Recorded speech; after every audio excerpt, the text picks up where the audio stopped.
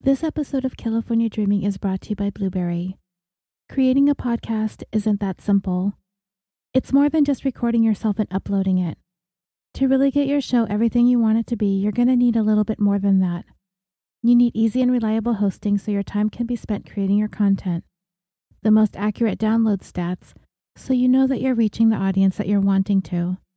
And a web page that makes setting up totally easy on you and won't take up too much of your valuable time. And Blueberry offers all of this and more for hosts and aspiring hosts alike.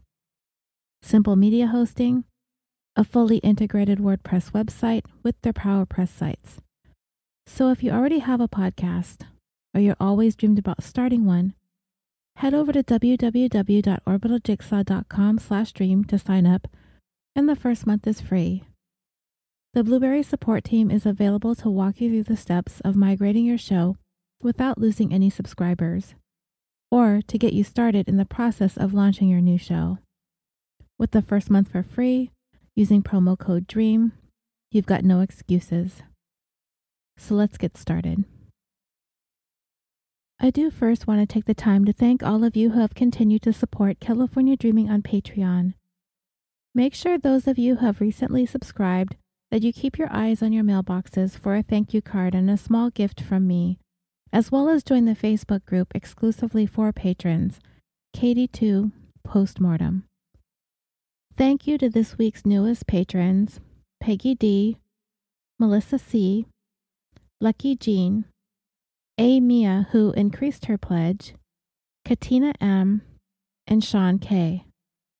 Your contributions help us to keep this show going and to bring more and better content each week. For as little as $1 a month, you can gain access to all the bonus content available on Patreon. So be sure to go browse around over there and see what's available. The link is in the show notes as well as on our website at www.orbitaljigsaw.com. Again, thank you for your support. Today we have a very special episode to talk about.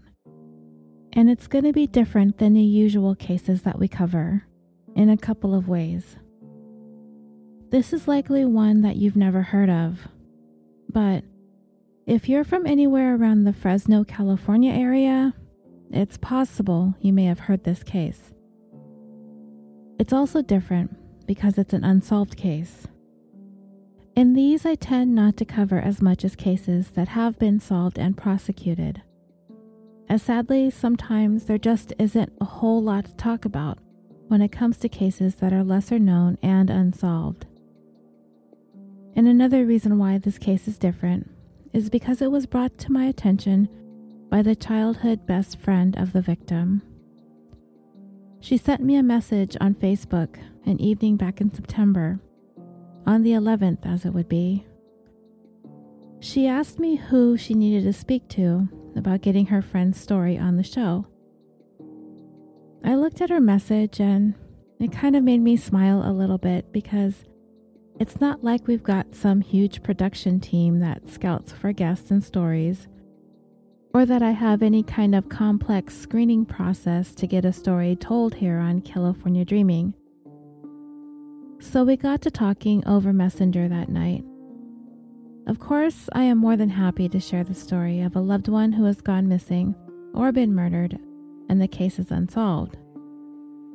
I've tried reaching out to family members of victims in the past to ask them about their story because I'm interested in telling it on the show, but it doesn't always work out well. My messages go unanswered sometimes, and most recently, a mother whose daughter was murdered had gone unsolved for more than 16 years, and she was interested in having her story told on California Dreaming at first, but then, after giving it some thought, she came to the conclusion that there wasn't anything about sharing her daughter's story on the show that was going to help give her case any traction, so she changed her mind, not wanting to go through with the podcast. It was actually going to be a standalone, one-off, multi-part series since I had Mom to work with and I'd have so much more information to share. much more than I would have ever found on the internet searches. Today's story came to me from a woman named Katina.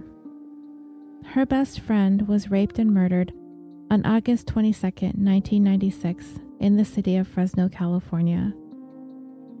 And today, more than 22 years later, her case remains unsolved. But there is DNA evidence that was recovered from the scene of the murder. And in 2002, that DNA was linked to several other rape cases in the Visalia area that occurred between 1999 and 2002. However, Katina's friend is the only known murder committed by this unknown predator. And if you're thinking what I'm thinking, when I first heard the details of this case, it's that in the wake of the apprehension of the Golden State Killer and now the NorCal rapist, it's that investigators must be on the cusp of possibly linking someone to that DNA very, very soon, hopefully. With the advances in DNA technology, coupled with the widespread popularity of a number of genealogy databases, these once nameless, faceless sexual predators and murderers who have likely grown complacent in their old age, thinking that their crimes are long forgotten, hopefully have another thing coming. And this is exactly what Katina is hoping for her best friend, who has now been dead longer than she was alive. And we're going to talk about this today in this 64th episode of California Dreaming, The Unsolved Murder of Debbie Dorian. All of the information provided to me today in this story came directly from Debbie's friend Katina, and I'd like to take the time to thank her for answering all of the questions that I asked about Debbie to the best of her ability. And bless her heart, she did the best that she could, so that we could bring you the most comprehensive story today. Over the years, Katina's grief has manifested into anger, and there is hardly a day that goes by that Debbie doesn't cross her mind. It is my hope, and I'm sure it's the hope of all of my friends, and by friends I mean listeners, but I'd rather call you my friends, that it's all of our hope that the violent sexual predator and murderer is brought to justice soon, as he has spent far too much time, not only free, but free to harm other women. And I also hope that this helps Katina and hopefully Debbie's family feel a little bit better that we're able to bring her story to all of you who are so kind to listen, because I know that you do so with compassion and empathy, and I am so grateful to all of you for that. As I mentioned earlier, Debbie is her killer's only known murder. So it leaves us to wonder, why did he choose to murder Debbie? As it did not seem his primary focus in any of his future attacks, so we can only speculate. I do have a couple of theories. One is perhaps Debbie was his very first victim. The other crimes that he's been linked to did not occur until 3 to 5 years after Debbie's murder. Maybe in his first attack he felt like he had to kill her, or to let her die, in order to avoid being identified. Maybe he was afraid of being linked to the killing, and in order to eliminate the potential of Debbie identifying him, or even testifying against him, he decided that she had to die in order to silence her. And then as time passed and her case grew cold, her killer became comfortable with it, thinking that he had gotten away with murder. And maybe he spent those 3 years in between murdering Debbie all the way until his next rape, panicking about killing her, and maybe this scared him, and he really didn't feel the need to kill his future victims, seeing as though he wasn't getting caught for his crimes. Maybe he felt like he really didn't need to kill his victims. He could just break in, attack, rape, and leave without having to add murder to his list of offenses. Maybe Debbie put up a fierce struggle for her life. Maybe she screamed. And when he silenced her with duct tape, which he wrapped around her face and head so tightly, Debbie ended up suffocating to death.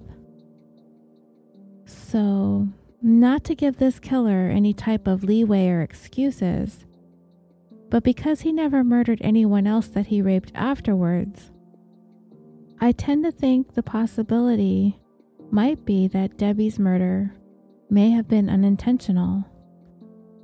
I mean, obviously he intended to do her harm, but because she was his only murder, I think it was a mistake when he bound her too tightly, cutting off her ability to breathe.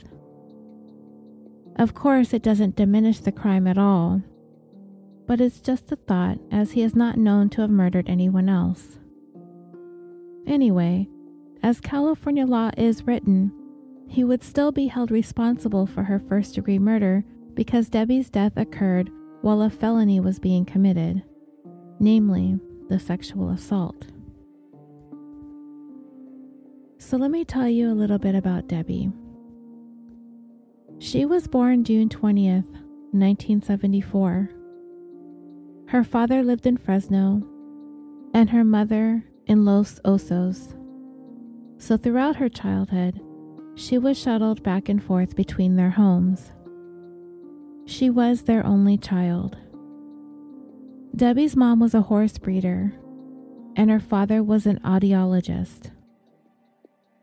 Katina met Debbie in 1983 when she was 10 years old and Debbie was 9. Debbie's dad and Katina's uncle were good friends, and she happened to be with her uncle one day when they went to Debbie's dad's house. Debbie was playing in her bedroom when her dad brought Katina in to introduce her as a new friend. It took some time for the girls' friendship to grow. Debbie had a very outgoing personality, and Katina would describe herself as being more on the shy side. To Katina, people who tended to be more on the adventurous side, in her words, freaked her out, particularly when she was young. But eventually, their friendship blossomed, and soon, it was ironclad. Katina described Debbie as being an extrovert to the extreme. She loved being around people so much. As Katina saw it, Debbie was the light in any dark room. Any place she would walk into, she would be the one who brought this positive energy that was otherworldly. I guess we would have had to know Debbie to fully understand how vibrant she was, as it's even difficult for Katina to explain or to put into words what she was like in life. She was so much fun to be around. She was an adventure seeker, and she loved testing her limits. She was a caring young woman with a very warm and loving heart. She was fiercely devoted to her family and her friends. She was hardworking, cautiously optimistic, and loyal to the bone. Katina described Debbie as being so much fun to be around when they were growing up. Debbie taught Katina how to jump on a bed without your parents finding out what you were doing. And I'm actually curious as to this covert bed jumping technique Debbie seems to have figured out. Debbie loved playing outdoors, going on bike rides, going swimming, and telling spooky stories under the covers with a flashlight. She also liked talking about boys and other typical preteen stuff. She loved reading. She enjoyed collecting stickers and Garbage Pail Kids trading cards. Where are my 80s kids out there? We all had those too, right? Despite their differences, Katina and Debbie did have a great deal in common in other ways. When they got to high school, they both became somewhat rebellious, which of course is not uncommon for many teenagers. but both girls understood their limitations and their boundaries, making sure to never lose sight of what's important and to not push their rebellious natures too far. The last thing the girls wanted to ever do was to cause any type of harm or pain to themselves, to their families, or to their friends. As Katina would put it, it was mostly cheeky kid stuff. They would do stuff like tell their parents that they were going to the movies, but instead they would go hang out at Bob's Big Boy with all of their friends. I remember Bob's Big Boy too. There was one block away from where I would eventually go to high school, but it's a Coco's now. But I was never really cool enough to hang out at Bob's with the popular kids though. Anyway, this was also back in the pre-Starbucks days. Oh, by the way, I am very close in age to both Debbie and Katina. My birthday is very close to theirs, so listening to Katina tell of her times with Debbie throughout childhood and into high school, I almost feel like I was there. But I'm pretty sure I wasn't cool enough to hang out with them either, but I digress. So, before there was a Starbucks on every single corner, the girls frequented a cafe on the other side of town called the Java Cafe. And on the weekends, when Debbie was in town, they would hang out there on Friday and Saturday nights. The place had the best coffee around, and every weekend there would be a different musical ensemble playing. Debbie would have her obligatory raspberry chocolate coffee, and Katina was there for the music and the energy of the crowd. Katina and Debbie did not attend the same school at first, as Debbie was enrolled at school where her mother resided in Los Osos. They would mostly hang out on the weekends when she would be at her dad's house, which was literally right around the corner from where Katina lived. Once Debbie moved to Fresno permanently, the girls did attend the later part of high school together. I asked Katina about Debbie's relationship with her parents, and she explained that Debbie's relationship with her mother and father shifted at different times in her life. During high school, Debbie had moved out of her mom's house and in with her dad, and that's when the girls began attending school together.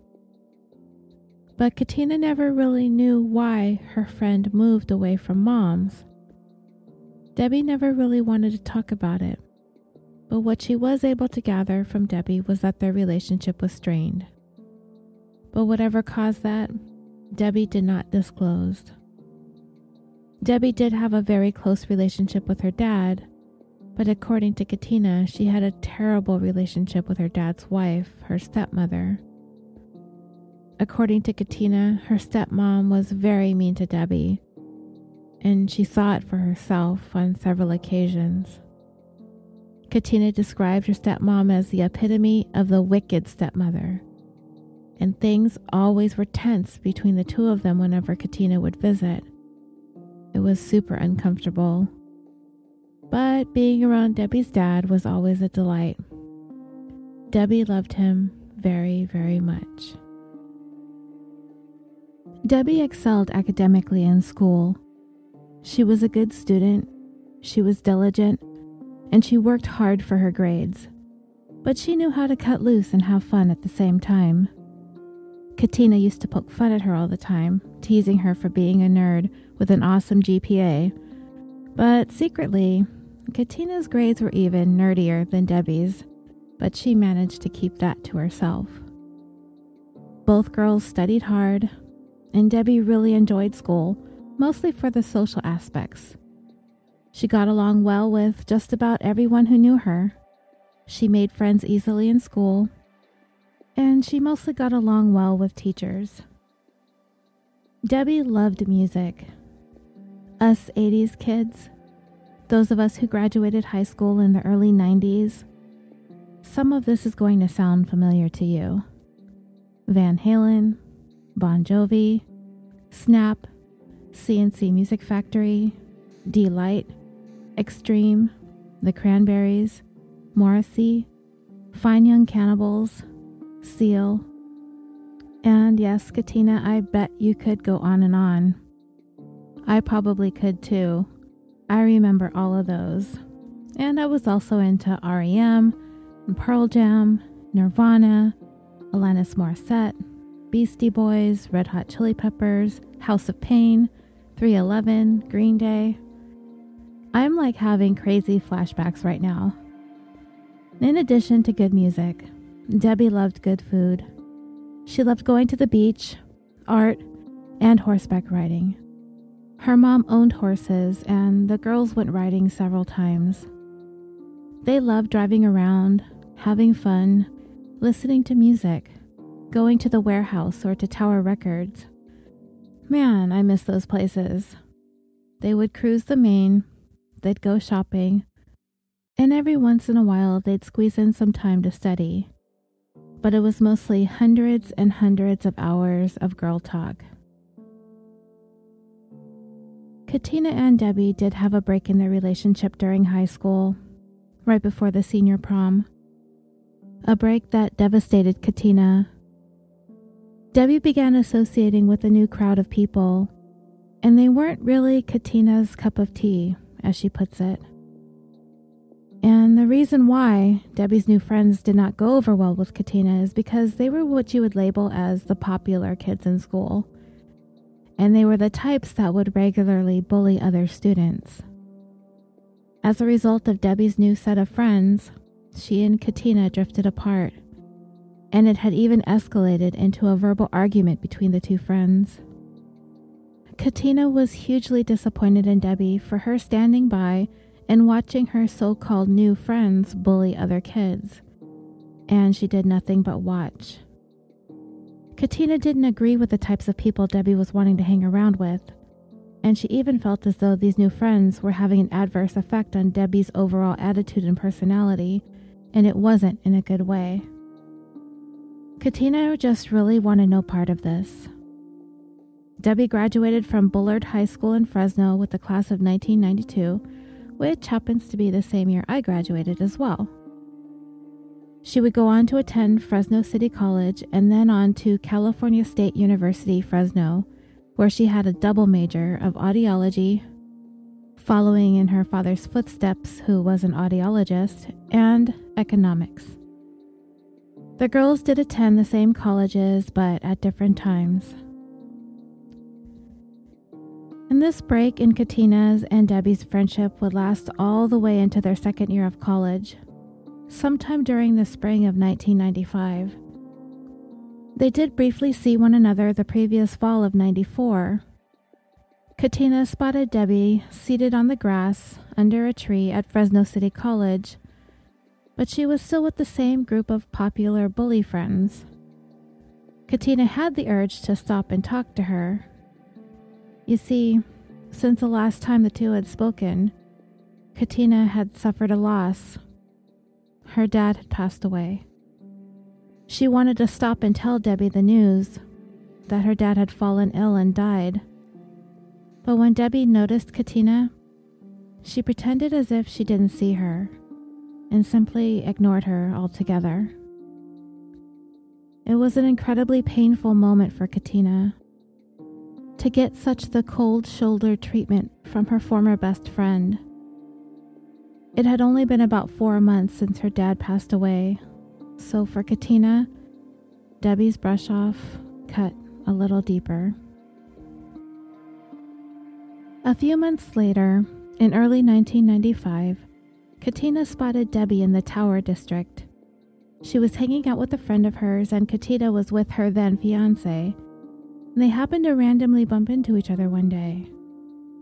Much to Katina's surprise, Debbie seemed genuinely happy to see her, despite the way she had treated her in the past, having given her the cold shoulder and whatnot. And Katina, of course, was equally surprised and happy to see Debbie as well. The girls swapped phone numbers, they expressed to one another how much they missed their friendship, they hugged, and they parted ways with intentions of reconnecting and catching up sometime in the near future. Debbie and Katina, of course, were a little bit older by then. Life happens, you know. Expectations change, responsibilities shift, and it was obvious the two had gone through their own personal evolution in the time that had passed since high school. Both had grown up. They'd both matured. Katina was able to tell that there was a small sense of hesitancy towards one another, based on how things had ended so badly in the past. But they were going to hopefully be able to push that aside, so they could maybe pick up some pieces of what had once been an incredibly close relationship. However, they came to realize that the relationship they now had once they reconnected was just not the same, which is to be expected. People change, they drift, they evolve. But as time went on, after the second chance at their friendship, it slowly got better. The girls were growing closer, as they were learning how to get past the emotional scars that were left when their friendship ended back in high school. And you know and I know when you're in your early 20s, you're just busy. At least I was. I worked a lot. I went to college. Sometimes I'd have a boyfriend, but I don't really want to talk about that. And I imagine it was much of the same for both Katina and Debbie. So at this point in time, they were managing to get together about once, possibly twice a month. Debbie did have a job, and she was living in her own apartment close to Fresno State, which she moved to sometime during the time when the girls were not speaking. So, the friends were still in the process of rebuilding their fractured friendship. But from what I understand, things were, at the very least, better than they had previously been. They were working on it. So in the summer of 1996, life was good for Debbie. She was going to Fresno State, about to graduate, matter of fact. She was holding down a job. She was living on her own, but she was advertising for a roommate. She was also in a relationship with a young man named John. Katina does not know very much about him, other than he was working as a firefighter. Debbie was very much invested in her relationship with him, and from all intents and purposes, they got along great. And Debbie did indeed envision a future with John, according to Katina. Debbie's parents both felt the couples were a good fit. Katina would go on to meet John a little bit later in this story, and it would be under devastating circumstances. In July of 1996, Debbie was on summer break from classes at Fresno State, and Katina happened to bump into her at a place called La Boulangerie, which, if you know some French, is obviously a bakery, a very popular one in Fresno. Both girls were busy with life at the time, so finding time to get together was challenging. They stood in line at the bakery. Debbie was kind of in a rush, but they were there and talked for about a half hour. About a month later, on or around August 18th, Katina called Debbie to see if she was available to meet for coffee. Debbie told her that she was super busy and was preparing to go on a trip with her dad to visit an audiology school up north somewhere. She said she had a few things that she needed to do around the apartment and that she would give her a call in a few days to figure out a time when they could get together, but indicated that it would most likely be the following weekend that they could grab a coffee. The conversation was brief, but it was positive, and then it was upbeat, and the girls had tentative plans, and Katina was very much looking forward to catching up with her in the upcoming weekend. But it would never happen. That chance meeting at La Boulangerie would be the last time Katina would ever see Debbie. And that phone call making coffee plans would be the last time she'd ever speak to her. On August 22nd, 1996, Debbie's father, who had plans to travel with her to that audiology school, arrived at her apartment. They were supposed to leave that morning, so I assume he either knocked on the door and received no answer and let himself in. I'm not certain if the door was locked or if he had a key or if it was unlocked and he was just able to open it. But either way, Debbie's dad entered the apartment, and that's when he discovered his daughter was dead. Debbie had been bound, gagged, raped, and murdered. It would later be determined that Debbie had been dead for approximately 2 days before her father made the discovery. Debbie's father has never spoken about finding his daughter in the manner in which he did. Katina at the time was in a relationship with the Fresno police officer and was able to glean a bit of information from him, though he would not tell her very many details other than it was brutal.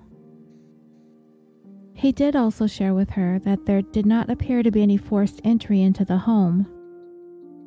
Beyond that, Katina had no information about the condition Debbie was found in, other than the facts that I've already shared with you about her being bound, gagged, and raped. The officer that Katina was in a relationship with would not share those details with her, even though she asked. He couldn't, even if he wanted to, as that would have jeopardized his job. Today, Katina is glad that she doesn't know, as Debbie's death would go on to torment her for many, many years to come. One of the things we wonder, of course, is how could 2 days pass before anyone became alarmed that Debbie had not been heard from? We've heard many cases where people become alarmed if a person is 5 minutes late for work because it was out of character for them. People right away start seeing red flags and start making phone calls and start sending people over to their houses. But sometimes, some people just have no place to be for a couple days, you know? We see that happen on occasion. Debbie was on break from classes. She lived alone. She might not have been scheduled to work because of her upcoming plans to travel with her dad. And from what I understand, according to Katina, Debbie's boyfriend, who's a firefighter, was away working on a wildfire at the time. Which makes complete sense, as here in California, August is certainly the peak of fire season. And Katina had spoken to her by phone just a couple days prior, and it wasn't like they talked every single day anyway.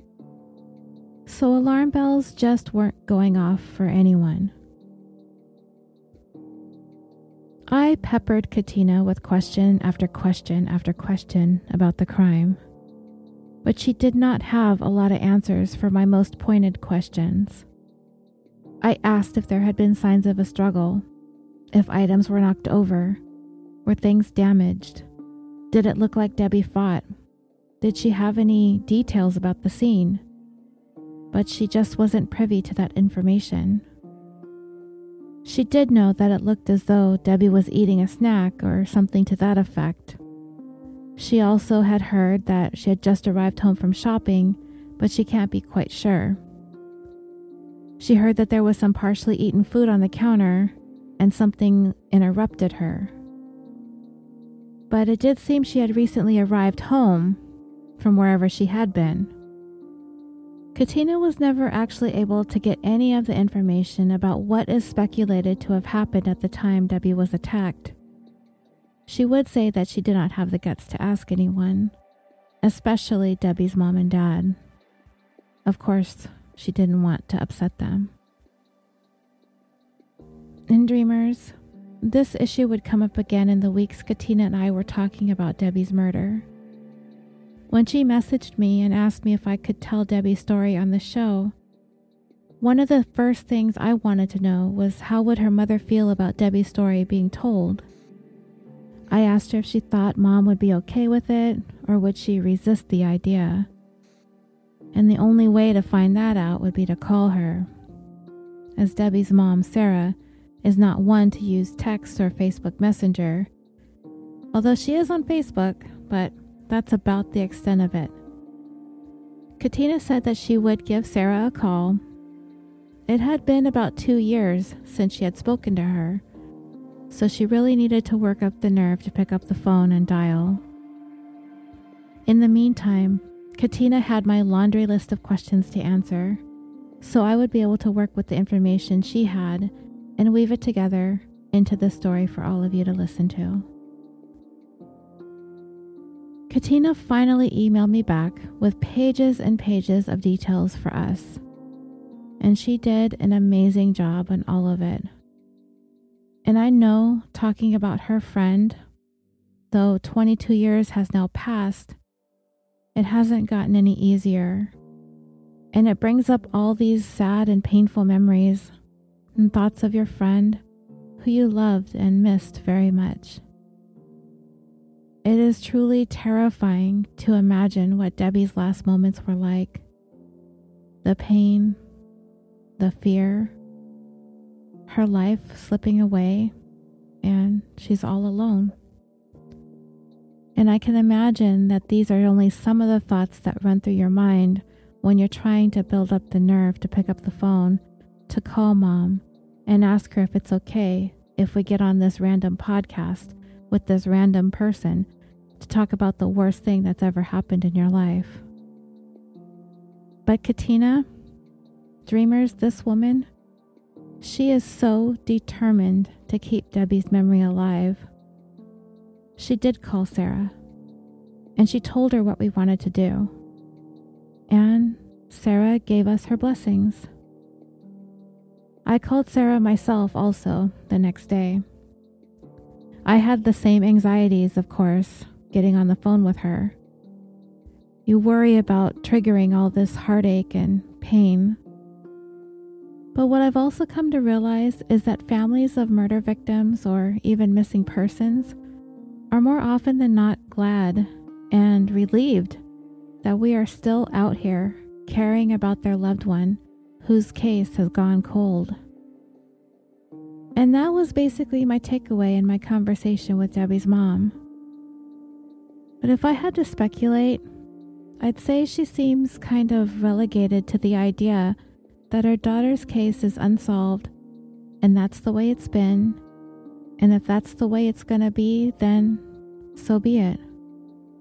But if there is any hope of finding her killer and bringing him to justice, and if our podcast or anything that can bring any kind of attention to the case or help move it forward, and it certainly can't hurt. I told Katina that my impression is that Debbie's mom seems hopeful, but not hopeful at the same time because of all the time that's passed. The hope is always right there, though. Hope is impossibly persistent. So back to Debbie's case. As I stated, there was no indication that there was any kind of forced entry into her home. It seems as though she allowed her killer inside. According to Katina, ever since Debbie was a child, she was very particular about whom she allowed into the home. She was very cautious about being safe, and she was also very guarded about her privacy. And she would not be likely to open the door to anyone that she did not know. Nor did it appear that anyone gained entry into the apartment while she was out and was lying in wait while she walked through the door that day. However, if you remember, I mentioned earlier, Debbie was actively searching for a roommate. It's been speculated that perhaps she was expecting a potential renter to show up and look at the place, and she let her guard down momentarily. So, because Debbie was known to be careful about who she opened the door to, her family and friends don't think it was a complete stranger that just happened upon her door and she let him in. That she must have been expecting someone. Even if it was someone that she didn't know, it was someone that she was expecting. It doesn't seem that anyone heard anything untoward going on in her apartment, so that would possibly indicate that Debbie was overtaken by surprise and very quickly. I again peppered Katina with a plethora of questions about the crime, for which she just did not have any answers. she just wasn't privy to the details, and I'm thinking not very many people have been over the years that the case has ended up growing cold. Investigators often keep specific details close to the vest as to not compromise the investigation, especially when questioning potential persons of interest. I did ask Katina about all those questions. If anyone heard anything coming from her apartment, did anyone hear a struggle or a fight or a scream for help? Did anyone passing by report anything? Did anyone see anything or anyone suspicious outside the apartment? Did anyone see a suspicious vehicle? Was anything stolen from Debbie's apartment? And Katina did not have this information, and if investigators know anything, or if Debbie's parents know, they are not making that information public, which is understandable, like I said, in order to maintain the integrity of the investigation. But dreamers, there is something huge in this case. Something huge we've been talking about a couple of weeks ago when we discussed the NorCal rapist and the Golden State Killer. DNA. Yes, Debbie's killer left his DNA behind at the scene. I asked Katina if she knew the source of the DNA, the nature in which it was deposited. Was it blood, maybe if Debbie injured her attacker? Or was it under her fingernails because she scratched him? Or was it semen left as a result from the rape? But again, Katina didn't know. I think it's a detail investigators don't want released to the general public. But yeah, we do know that there's DNA. And today, advances in DNA technology have progressed in the 22 years since Debbie was killed. And the identity of who did this to her is only one click away from being uncovered. And we'll talk about that in a little bit.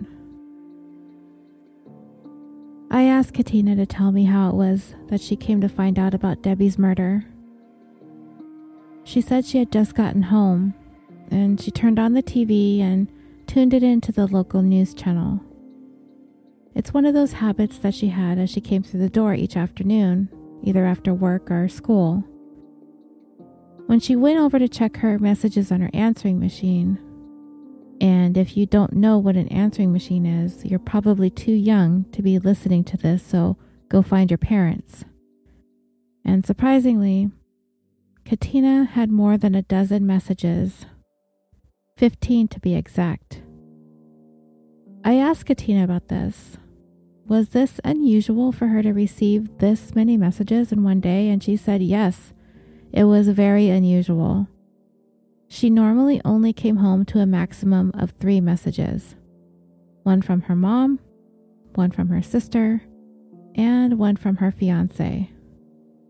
When Katina pressed play, she had a parade of messages, people leaving condolences. But Katina was perplexed. She had no idea what they were talking about. She did have a number of messages from a mutual friend of hers and Debbie's named Heather. Heather was a good friend going back to junior high, now known as middle school to you youngsters. Her messages were just as ominous, asking Katina if she was okay.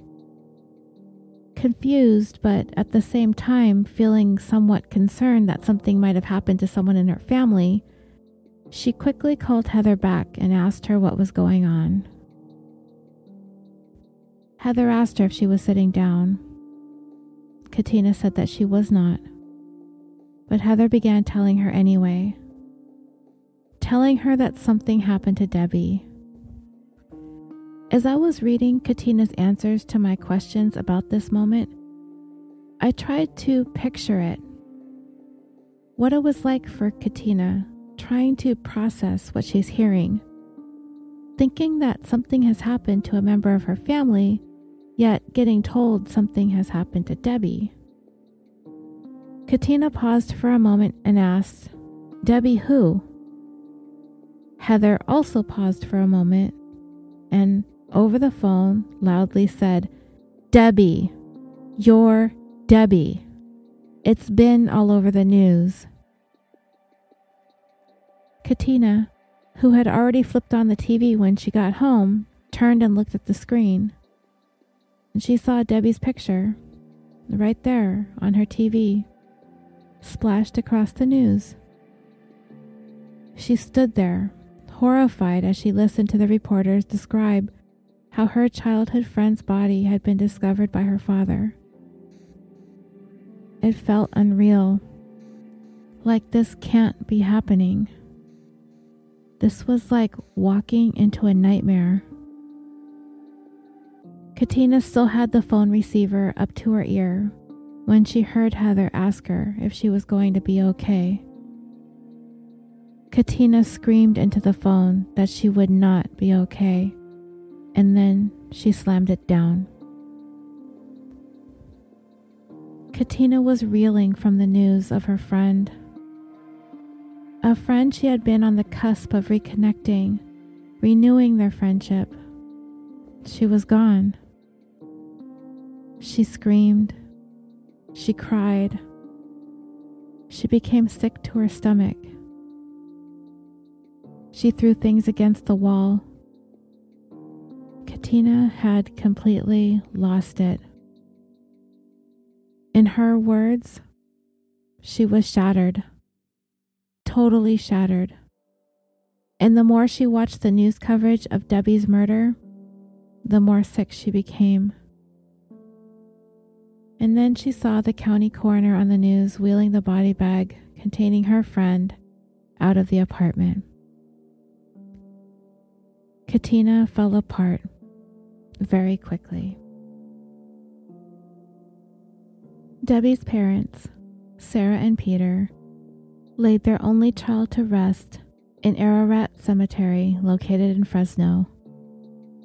Her casket was closed during her services because the damage to her body was too extensive.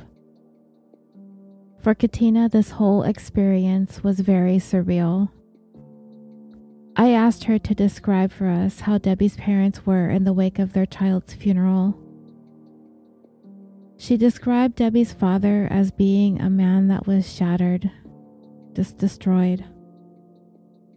Having been the one to have found his baby girl in the manner in which he did, battered, violated, murdered in her apartment. He has never been the same. As we can only imagine, something as horrific as this could easily ruin a person forever. To this day, Debbie's father still cannot find it within himself to even speak a word about her. He's kept it all bottled inside for 22 years now. And Katina is under the impression he wants little or nothing to do with the investigation any further. Debbie's mother, Sarah, however, has been able to cope with her death with a bit more openness and is passionate about this case continuing to be examined and re-examined. Both Katina and I spoke to her prior to moving forward with this story, and she was willing to allow us to tell what happened to her child all those years ago. She is very, very sweet, and of course, absolutely did not deserve to be made to live out her life without her daughter. Nobody deserves that.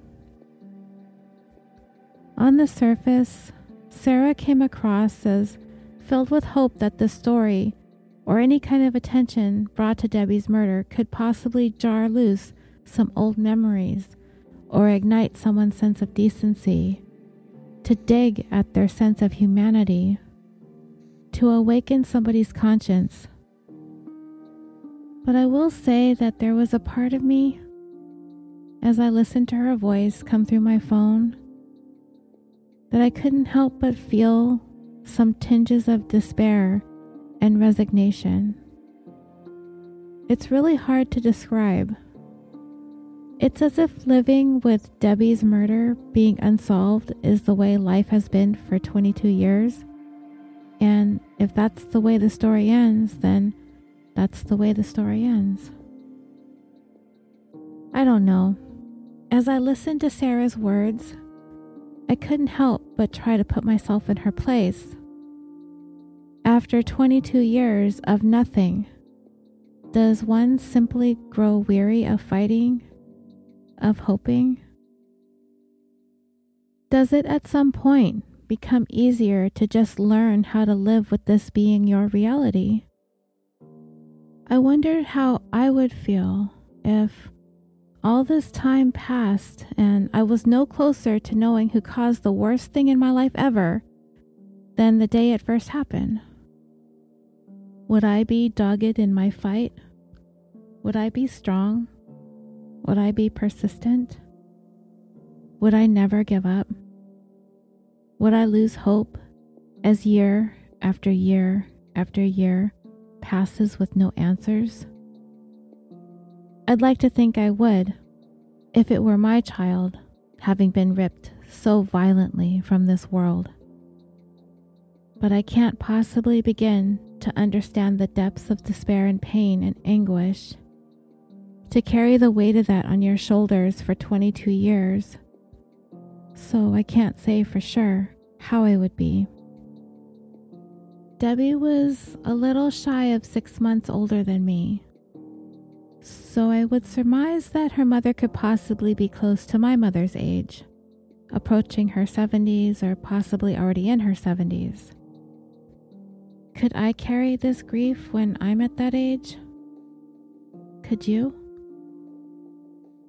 Debbie's mom told me that I could tell her story, and if anything were to come of it, then great. It can't possibly hurt. And I'm hoping and praying with every fiber of my being that Debbie's mother lives to see the day that whoever did this to her daughter is brought to justice.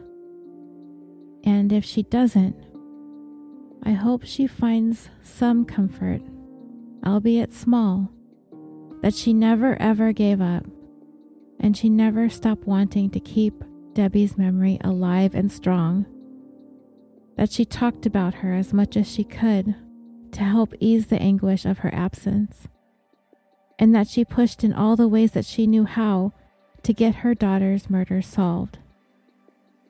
And if the time comes that Sarah leaves this world without the answers that she so desperately deserves, then there is at least one person who deeply loved and cared for Debbie, who will continue the fight for her until she sees her killer brought to justice. And that's Katina. And in our small way, in the only way that we can, we hope to bring a light upon this story by putting this out there for everyone to listen to. In the days and weeks following Debbie's death, Katina tried to maintain an open line of communication with Debbie's dad. She tried to be there for him, tried to maintain the relationship that they had had. Remember, Katina's uncle and Debbie's dad were friends. That's how the girls met, and that's how they became friends. She thought maybe because she had such a close relationship with his daughter that she might be able to help him find some kind of solace or comfort, but this would not be the case. After a few months following Debbie's murder, her father really didn't want to speak to Katina anymore. Debbie's mother and Katina actually didn't speak until recent years, specifically when Debbie's case was reopened 20 years later in 2016, which I will get into. It was then Katina and Sarah began talking.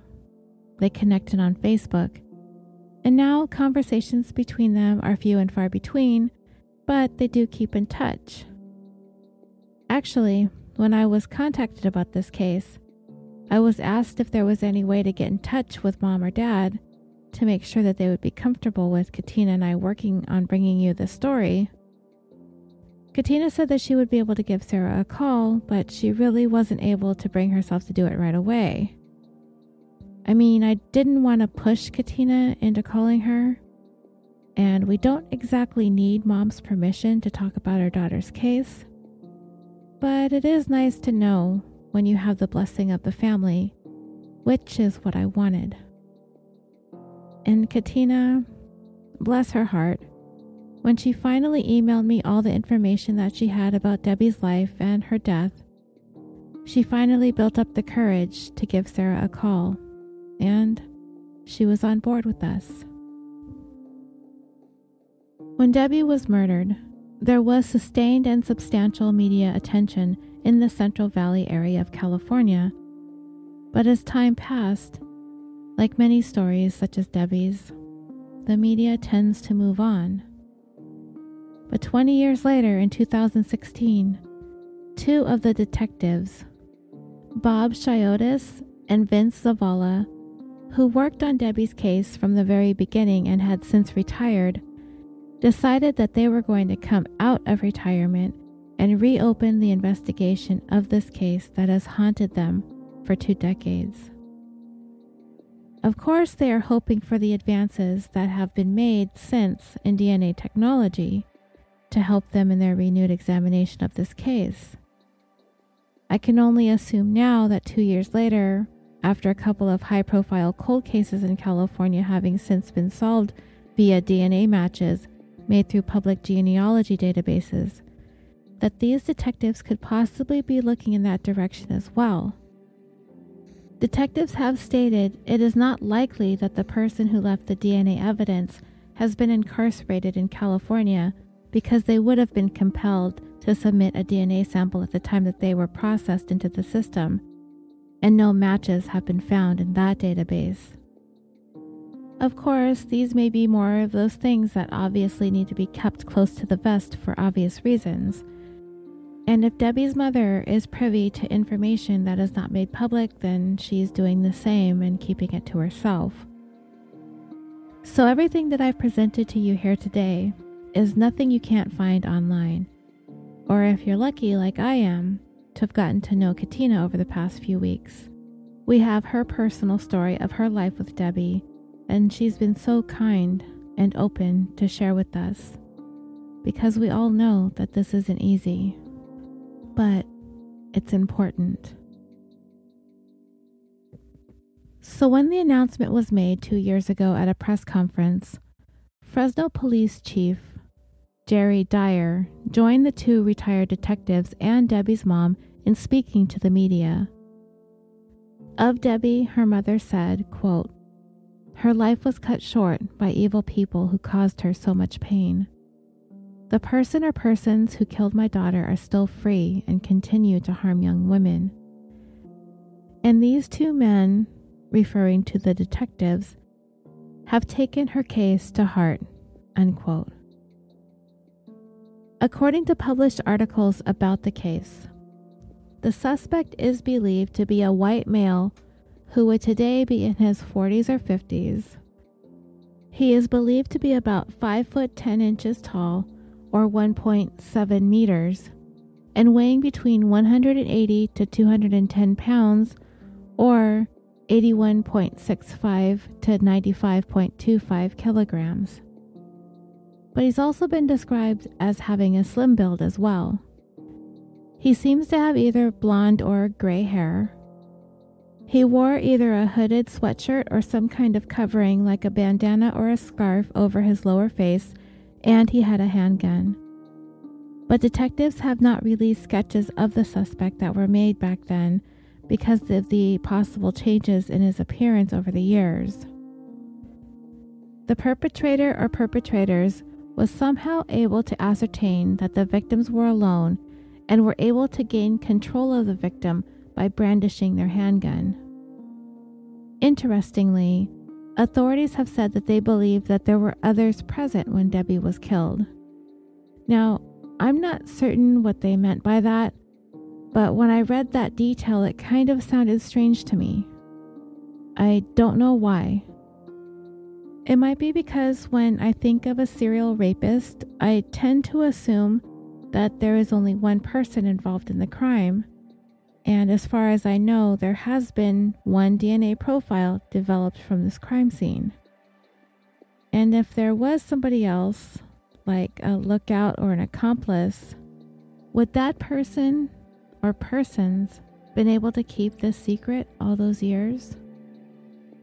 When I spoke to Sarah, she told me that she thinks that it's possible that someone who used to know Debbie's killer, maybe even an ex-wife or an ex-girlfriend that has since moved on, that maybe one of them may come forward if they are reminded of this case, that they might want to talk to detectives now that so many years have passed, and they are no longer intimately connected with the suspect. According to the two detectives, there were many leads that, due to change of directions within different departments, they weren't able to finish. Plus, they told the media at the press conference that they had some people of interest in mind, and they were prepared to pursue those leads. And they echoed the same sentiment Sarah expressed to me, that as time passes, loyalties dissolve, consciences develop, and perhaps somebody knows something that will give them the information that they need to put this puzzle together. I've mentioned that Debbie's killer had been linked to a number of rape cases that occurred in the Visalia area between 1999 and 2002, 3 years after her murder. The assaults all took place either in the late evening after 7:30 p.m. or in the early morning before 10 a.m. The assaults that he's been linked to took place on the following dates and times. On July 20th, 1999 at 11:40 p.m. September 26th, 1999 at 7:45 p.m. April 3rd, 2001 at 10 p.m. October 26th, 2001 at 6:45 a.m.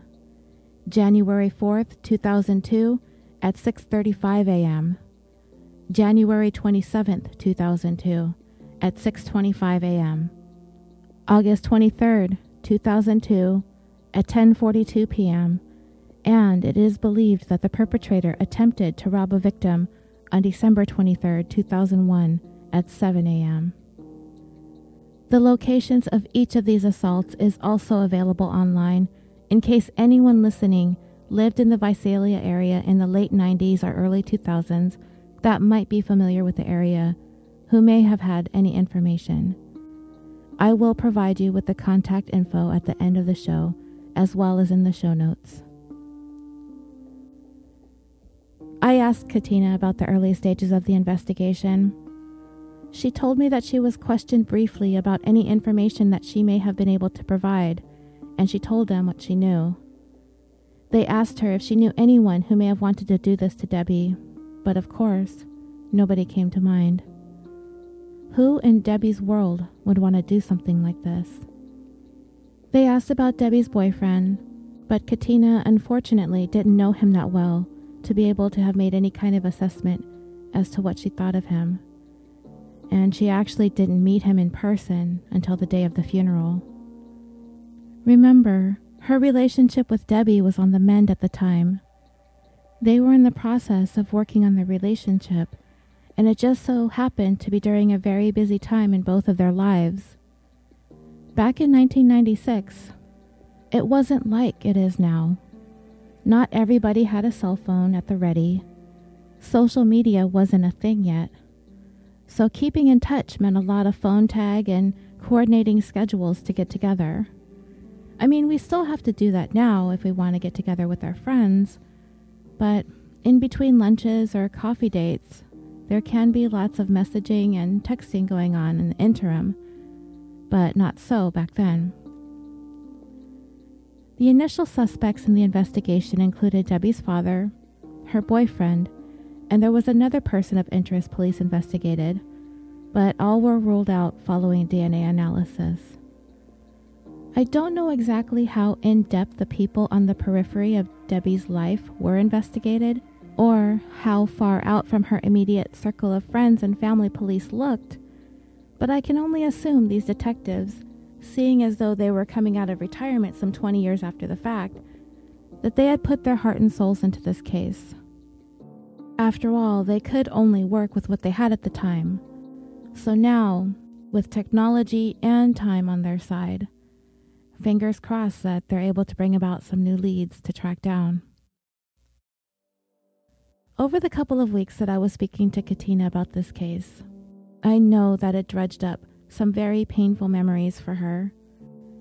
In order for me to weave this story together for you listening, I asked her if I could email her a series of questions. Some were very pointed and specific about Debbie's life and her death, so I would be able to paint a very vivid, a very human picture of her for all of you. Some of the cases I've told over the past year have really touched us, haven't they? Sometimes they move us to tears, and I'm no exception. Most recently, we talked about Gwen Araujo. We talked about Emily Doe. We talked a little bit about Elliot Rodger. In these cases, they tend to stick with us. They make big headlines, and their stories resonate. There are stories we've talked about that you may not have heard of before because they didn't garner as much media attention, or they happened a long time ago and faded from our public consciousness. And I think Debbie may be one of those many that you have likely not heard of before today. She did get a good amount of media coverage in 1996, and I get the feeling it was big news in the local area.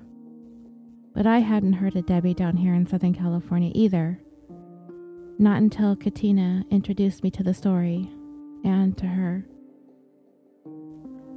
I asked Katina how Debbie's murder impacted her life.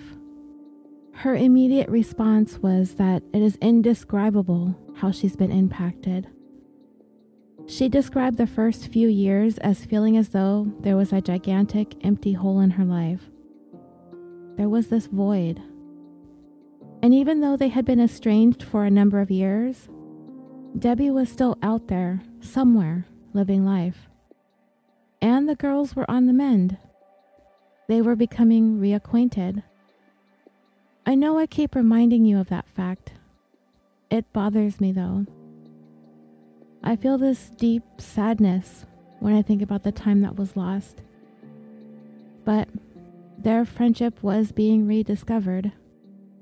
And then it was quickly lost again. But this time, forever. Katina made it clear that their breakup and their friendship devastated her. The company that Debbie was keeping, the fight they'd had over it, and the years of not speaking or not seeing one another that followed after having been so close.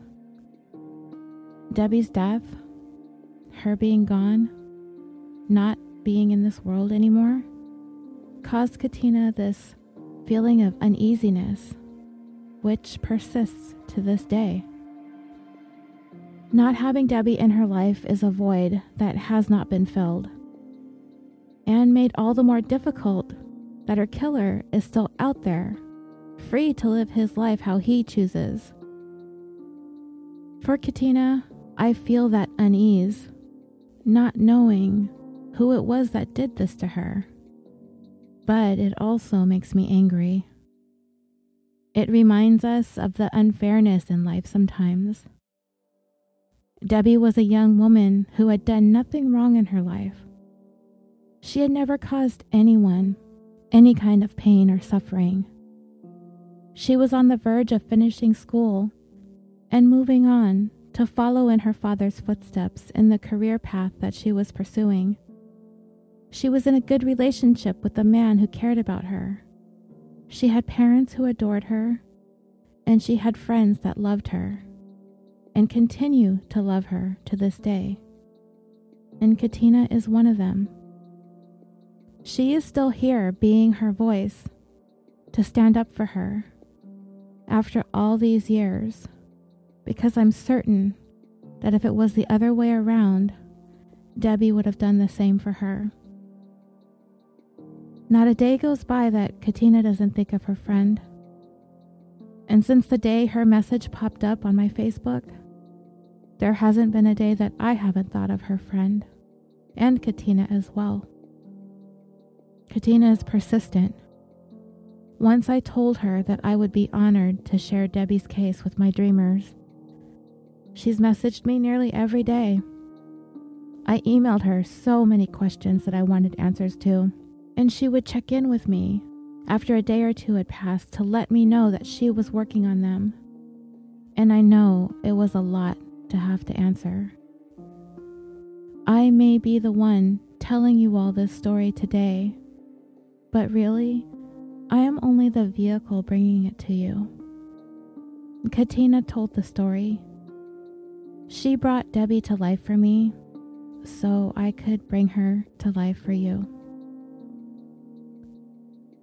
Debbie's death abruptly ended what her and Katina had been trying to work on. I can feel the hurt and the guilt that Katina feels when I talk to her about it. I don't think that those feelings are uncommon. However, I haven't experienced the loss of a best friend like this. I've lost family, but not friends, knock on wood. Another strong theme in Katina's life, as it relates to Debbie's death, is her feelings manifested into anger over time. And this led to a fall, a spiral into deep depression.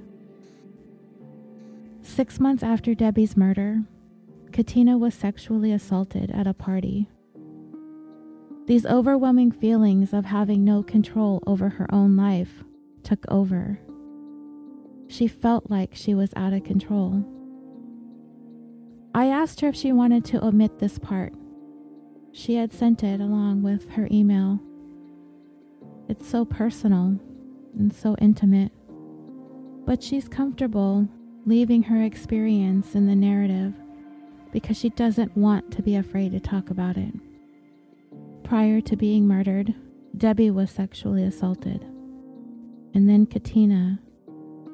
And it feels like we are hard-pressed to find any person who has not been assaulted in some way, shape, or form nowadays. I was getting overwhelmed with it just a couple weeks ago when we talked about Emily Doe. And then we followed that up with a short discussion about the Golden State Killer and the NorCal rapist, and then Bill Cosby. And then we've been bombarded with this coverage of the Brett Kavanaugh hearings. And now we're back to discussing Debbie and Katina. A week or so ago, I began to think that this was just too much. And it's part of the reason why I went with the ghost ship fire story, just to move away from the topic for a moment. But you know, I really don't need to do that. This is something that's been swept aside for long enough. I feel Katina's anger when I think about this killer out there attacking women and hasn't been stopped. And I've let my frustrations come out in several of our episodes in the past about how I feel about certain perpetrators. I didn't want to bring all these angry and hurt feelings to the surface for Katina, but I've come to realize that they're going to be there, whether I bring them up or not. So the best thing that we can do is hope that this can be somewhat of a catharsis for not only Katina, but for Debbie's mom, and all of those who loved and cared for her, and for myself, and all of us who get angry and frustrated at these injustices. I want all of us to feel a sense of relief when we're done listening to this. And if we could just get one person to listen to the story, or one person to share it with another, or one person to be able to open up about their own trauma, or one person who knows something to pick up the phone and say something, then all of this will not have been done in vain. Today, Debbie's mother is still out there, fighting the fight for her daughter, hoping to see her killer behind bars soon. She is not a huge user of social media, and she doesn't text. She is aware of what a podcast is, but I'm under the impression someone would have to get on a device for her and show her what to do and where to go. Debbie's father has retreated from the investigation and does not speak openly about her, nor did he participate in the press conference 2 years ago when the case was reopened. If it weren't for Debbie's mom, it's likely that this case may never have reopened. She is one of those lucky cases, if you can find anything lucky about this. She's lucky to have two detectives that did not allow Debbie's file to sit on a shelf and collect 2 decades of dust. Though Katina does feel as time went on, they did need to turn their attention away from Debbie's case. In the beginning, they did everything that they could, but after a while, things just stalled. I get that. Detectives have other cases that they need to attend to, cases with viable leads. And Debbie's case simply ran out of leads after a while. But all of us who listen to podcasts know that sometimes what these cases need is time. Time needs to pass. Science needs to advance. Technology needs to develop. And this is where Katina and Sarah feel the answers lie with Debbie's case. I think the detectives who investigated the Golden State Killer said it best at the press conference after they caught him. The answer was, and always going to be, in the DNA. The same can be said for Debbie's killer, who is also a serial rapist. The answer is in the DNA. I asked Katina to tell me what she misses most about Debbie, and she just said everything. She misses the way she used to braid her hair. Debbie taught Katina how to manage her curls when they were in high school, and to this day, Katina still uses the tips and tricks that Debbie taught her to style her hair. Katina shared a picture of herself and Debbie with me when we first started talking, and I kid you not, dreamers, these girls could have been sisters. I don't know if she'll want to, but perhaps she will share that picture with all of us on the Facebook page. Katina would be the first to tell you that that's what they felt like. Sisters. She misses Debbie's laughter, her smile, her goofiness, her wittiness. She misses talking to her on the phone. She misses her compassion. She just misses her. Everything. She misses her best friend. It's been 22 years since Debbie was murdered as of this past August. It's 22 years that this world did not get to have Debbie in it. 22 years her family didn't get to have her. 22 years that Katina didn't get to have her friend. And most, if not all of us listening, have only had the chance to know Debbie in death through her friend, who to me is her champion. Of course, Debbie's mom is as well. But Katina is the one who introduced all of us to Debbie. She made her more than just a name on a headstone, more than just another victim of a violent sexual predator. Because of Katina, Debbie is able to live on in memory so we can talk about her. So we too can be her voice because, damn it, this man should not be free another freaking day. I got on social media and I begged everyone that I could think of to please help me spread the word about this story of this episode.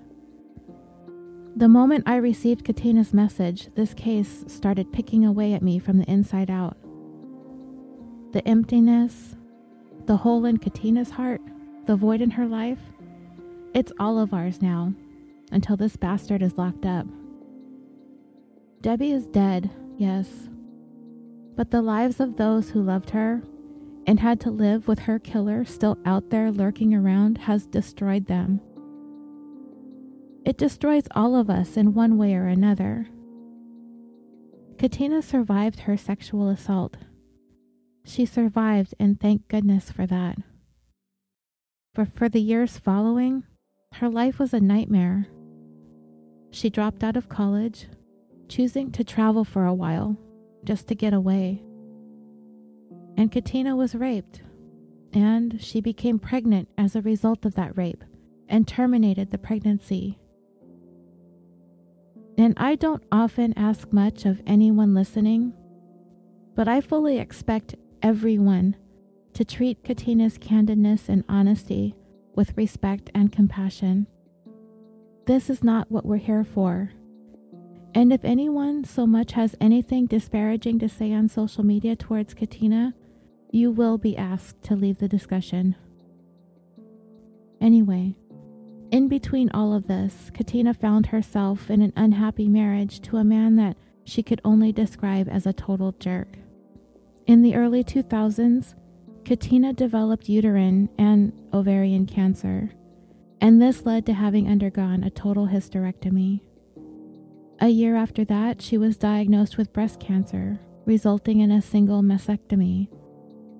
To Katina, she felt as though she was made to go through all of these really difficult life experiences without a best friend to lean on, to be there for her. And this developed into the anger that I spoke of. The resentment that her best friend was 6 feet under, in a box, because some anonymous asshole decided to extinguish one of the most beautiful people on this planet. Like I said, Katina thinks about Debbie every day, but she doesn't talk about her too often. She said if people weren't already sick and tired of her talking about her all the time, she probably would. I hope she knows now that thousands and thousands of people have now willingly listened to her. Thousands and thousands of you lovely people out there who have taken the time to allow me to tell this story. You've absorbed what we've had to say, and now you know who Debbie Doriand is. All of you listening are compassionate, loving people who have demonstrated that to me time and time again in your willingness to open your hearts and your minds to the stories of these injustices of the world, to help carry this story with you, to help take just a little bit of it off of Debbie's loved ones. It's all of ours now, Katina. We are with you. Katina is okay today, but she's still angry and hurt and sad. She works as a human resources manager in the Los Angeles area. She met her husband in 1997 and they were married in 2010. And her life with her husband and her 3 cats is relatively peaceful now. She loves a good book, but more importantly, she loves a good podcast, of course. She enjoys her time with her family, and in her spare time, she's a landscape photographer. But dreamers, our friend Katina did not have a great deal of support in coping with losing Debbie. She carried around a lot of anger and pain for a lot of years. It being unsolved certainly compounds that. She also carries around the burdens of regret and guilt. She deeply regrets the argument that the two of them had in high school that led to them severing their friendship for some years to come. And with that, the regret of those lost years she could never get back. Years that she could have had with Debbie, but didn't. There is very little that can be said to bring any kind of comfort or solace in the face of that. But what I can say is that at least things were on the mend when Debbie did die. And you did have that time to talk to her, and to be with her, and to hug her. At the very least, there was that. Though it was fleeting, at least you two had that. Katina carries the burden of guilt. Feelings that somehow the trajectory of how things happened would have changed or shifted if their breakup never occurred. Katina thinks of what could have happened differently in a parallel universe, where the girls stayed friends instead of having that fight and going separate ways. That she would have been with Debbie. That she likely would have been her roommate. She wouldn't have been alone. And she wouldn't have died alone. That Katina would have been there to protect her friend. I explained to Katina that I did not feel like this guilt was hers to bear. I could not possibly say something cliche like everything happens for a reason. No, there's no rationalizing murder. All I could tell her is that there is only one person responsible for Debbie's death. One man. She has been on a mission to keep Debbie's memory alive, and now she's got her little army of dreamers right by her side.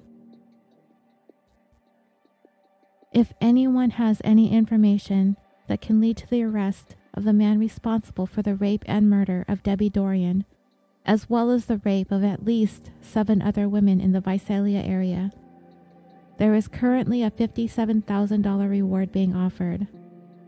Anyone with any leads or information or tips is asked to call Crime Stoppers at area code 559-498-7867. Thank you so much for taking the time to listen to Debbie's story. And to everyone who has shared this episode, especially all of the hosts who kindly offered to help us spread the word about this case, thank you. Thank you from the bottom of my heart. Until next time, sweet dreams.